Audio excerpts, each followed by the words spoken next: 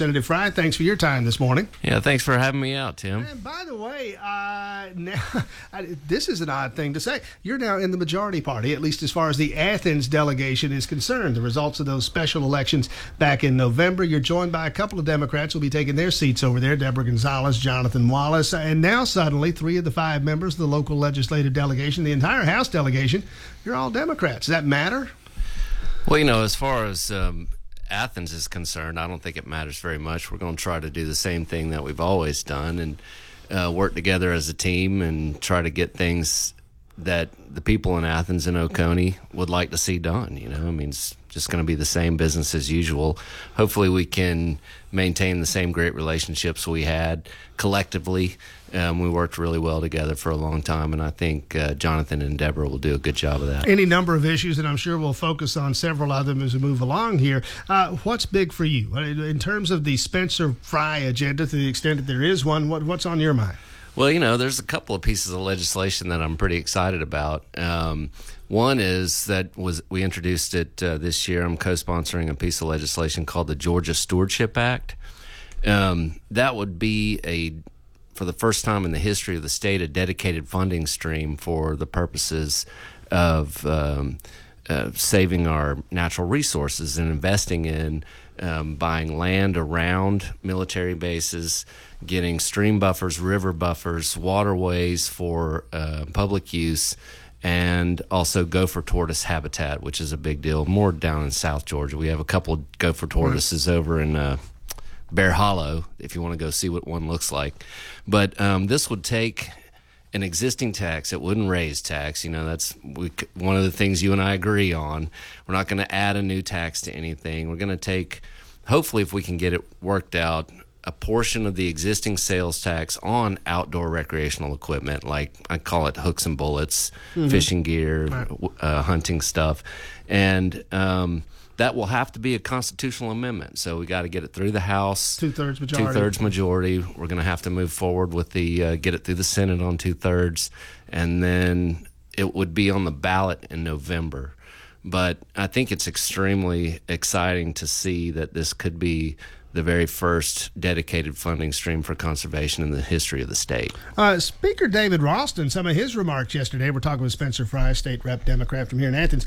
He mentioned that it's no longer a question, let's see if I can get the quote exactly right here, no longer a question of whether, it's more a question of when and how we're getting around to transit in terms of the level of commitment and what it might look like. But he says transit is something that is going to have to be addressed at the legislative level now. Whether that means, and I don't know what he means, maybe you do.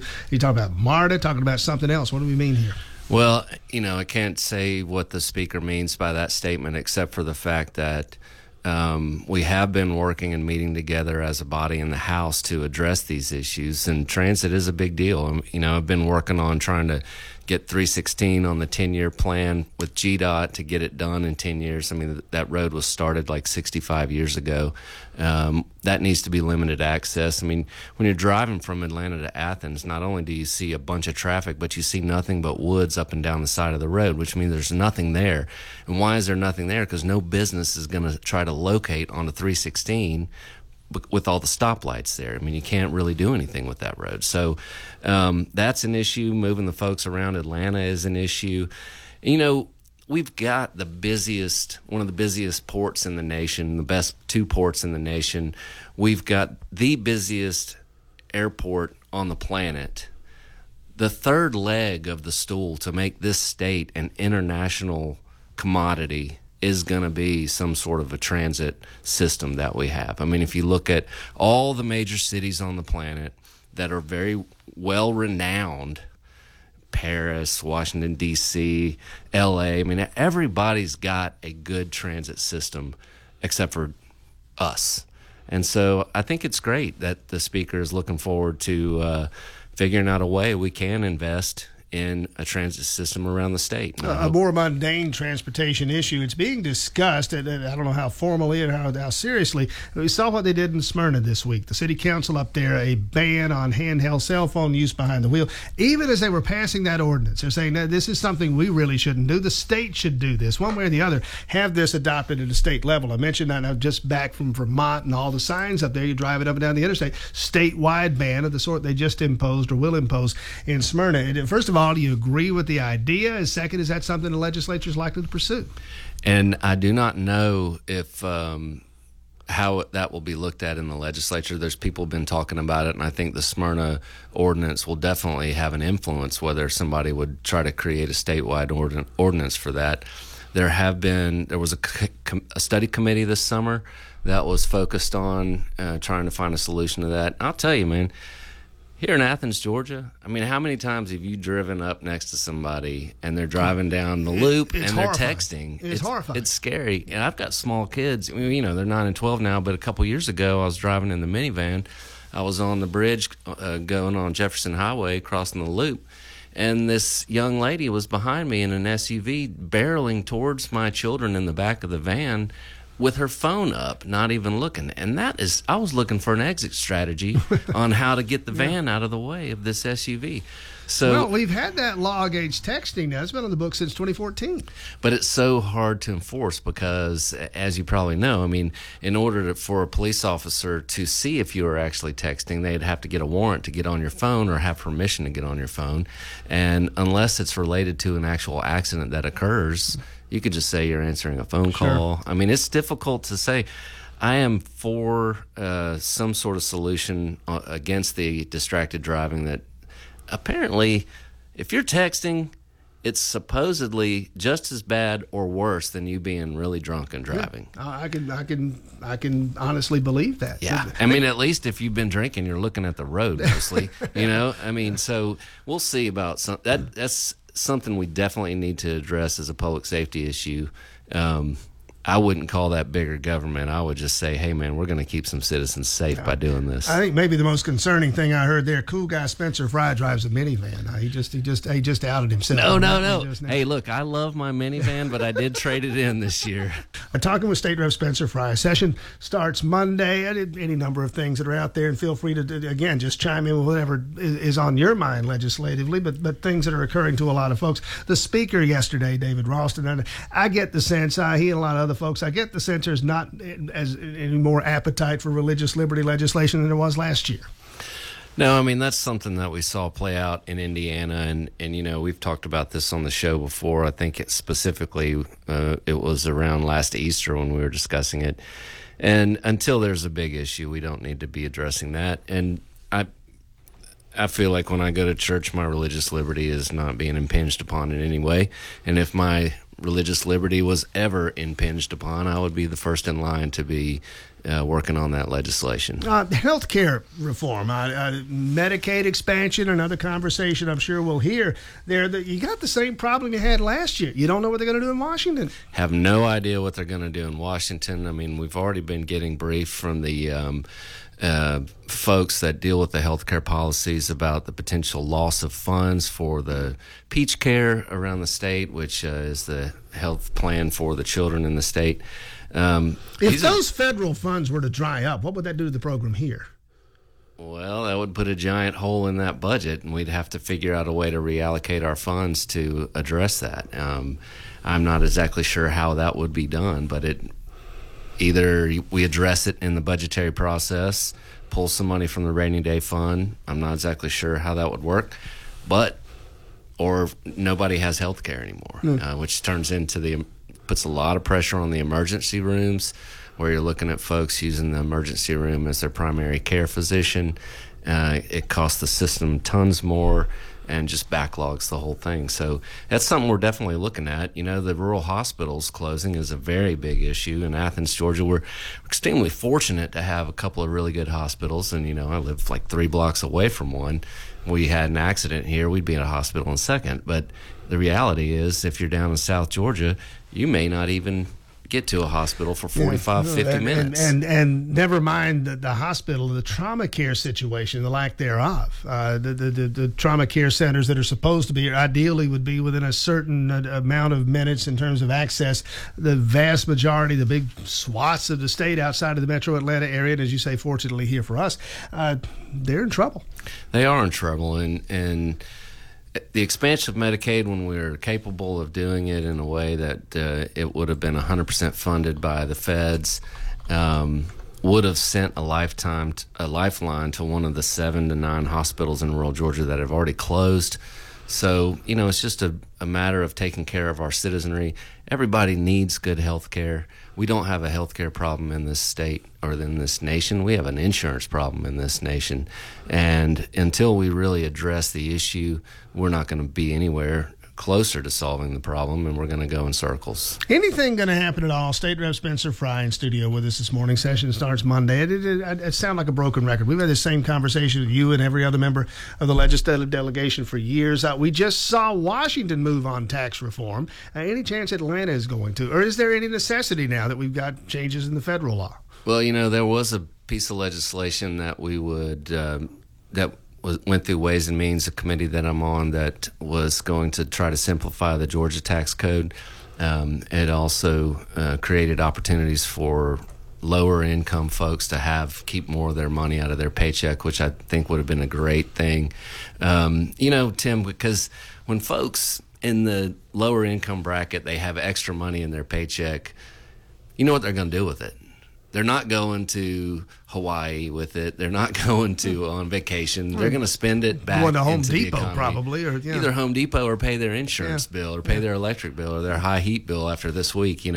So we'll see how that works out. It did pass the House, and if we can make a few adjustments to it this year, hopefully we could get it through the Senate, which would simplify the Georgia tax code, but also gives folks some more money in their pocket, which would be a good thing.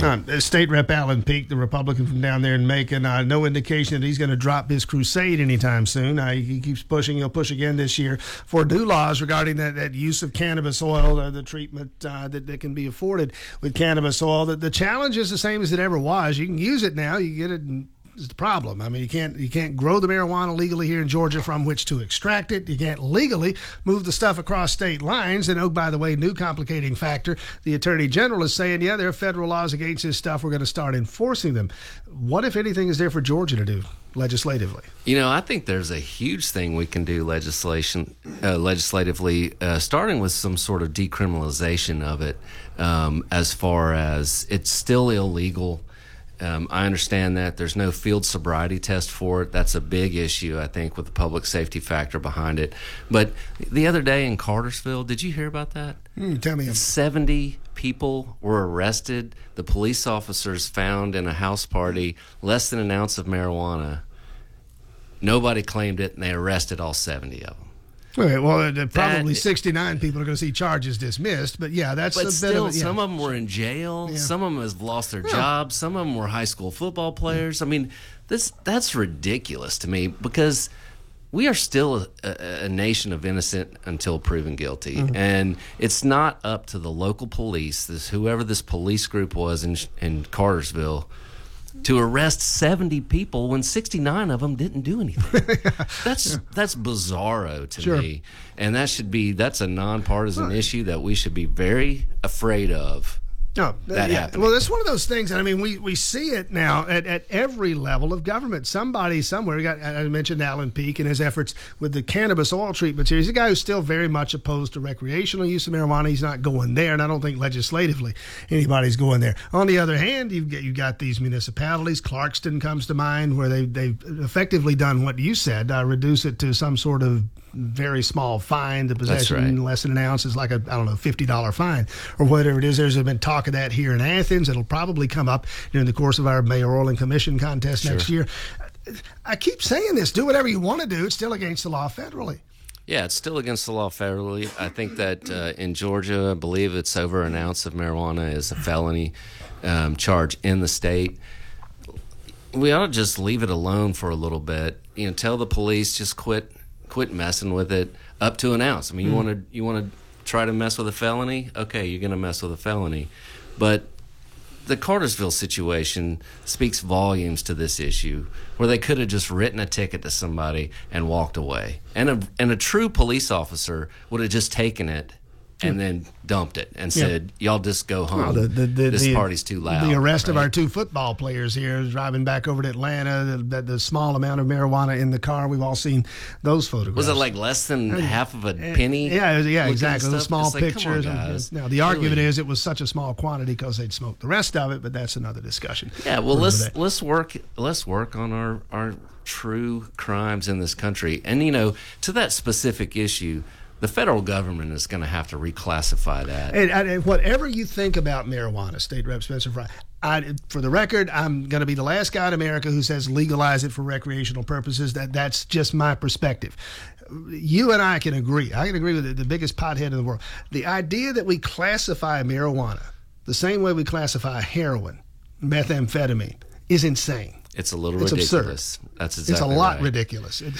So we can't study it, and what that means, that specific federal classification means you cannot study the medicinal benefits of it. You can't even experiment with it, and so it's caused the states to make their own laws up about it. And I think it's time that we focus on stuff that's a little more important to the citizenry. If you look at these surveys across the nation, that people are kind of tired of it, and I think as this younger millennial group gets older, we're going to see that attitude shift over time anyway. Quickly, Spencer Fry, the reason we elect you, and Jonathan Wallace and Deborah Gonzalez and Bill Calsert and Frank Ginn, the reason we elect you folks is to go to Atlanta, bring money back to Athens, specifically to the University of Georgia, Athens Tech. What's on the agenda there? Well, the University of Georgia has a couple of rehabilitation projects that they're looking at and want to finish out the business school. We've met with them a couple times on trying to see what their asks are. The university system in the state is constantly growing, and we have a great strong secondary education system here, and we really just try to keep it up, and definitely with UGA try to keep UGA as the flagship university school in the state. And it's a pretty daggum strong school. We met with those guys, a couple weeks ago, and they said their early acceptance class had like 4.1 GPA, and I said, time out. How do you have a 4.1 GPA? But these kids coming in are super smart, and they're doing great in school, and we should be really proud of our university. Going to the game Monday? I'm not really sure. It's supposed to ice and snow up and everything. It's the first day of session. We actually got an email that said, pay attention to the news. Yeah. And to see if we're even going to have session start at Wow. 10. I don't know if it's icy on the road. I leave the house at 5:30 in the morning. Yeah. So with the president coming to the game, all the rain, man, who knows what's going to happen Monday night? Yeah, there is the possibility, by the way. I'm glad you mentioned that. Well, I don't get too worked up about it until he gets here, but there is the chance of some freezing rain overnight Sunday into Monday that could, at least potentially, as they're telling you, keep an eye on it and see what that means for the legislative session. Quickly, I had a prediction on the game. I have no prediction. I just hope Georgia wins. They've been doing great this year. I'm really proud of the program and how they're working things out, and their tenacity in the past couple games where they've made really true shifts at halftime, which we haven't really seen in the past. And it's not like the other teams are giving up.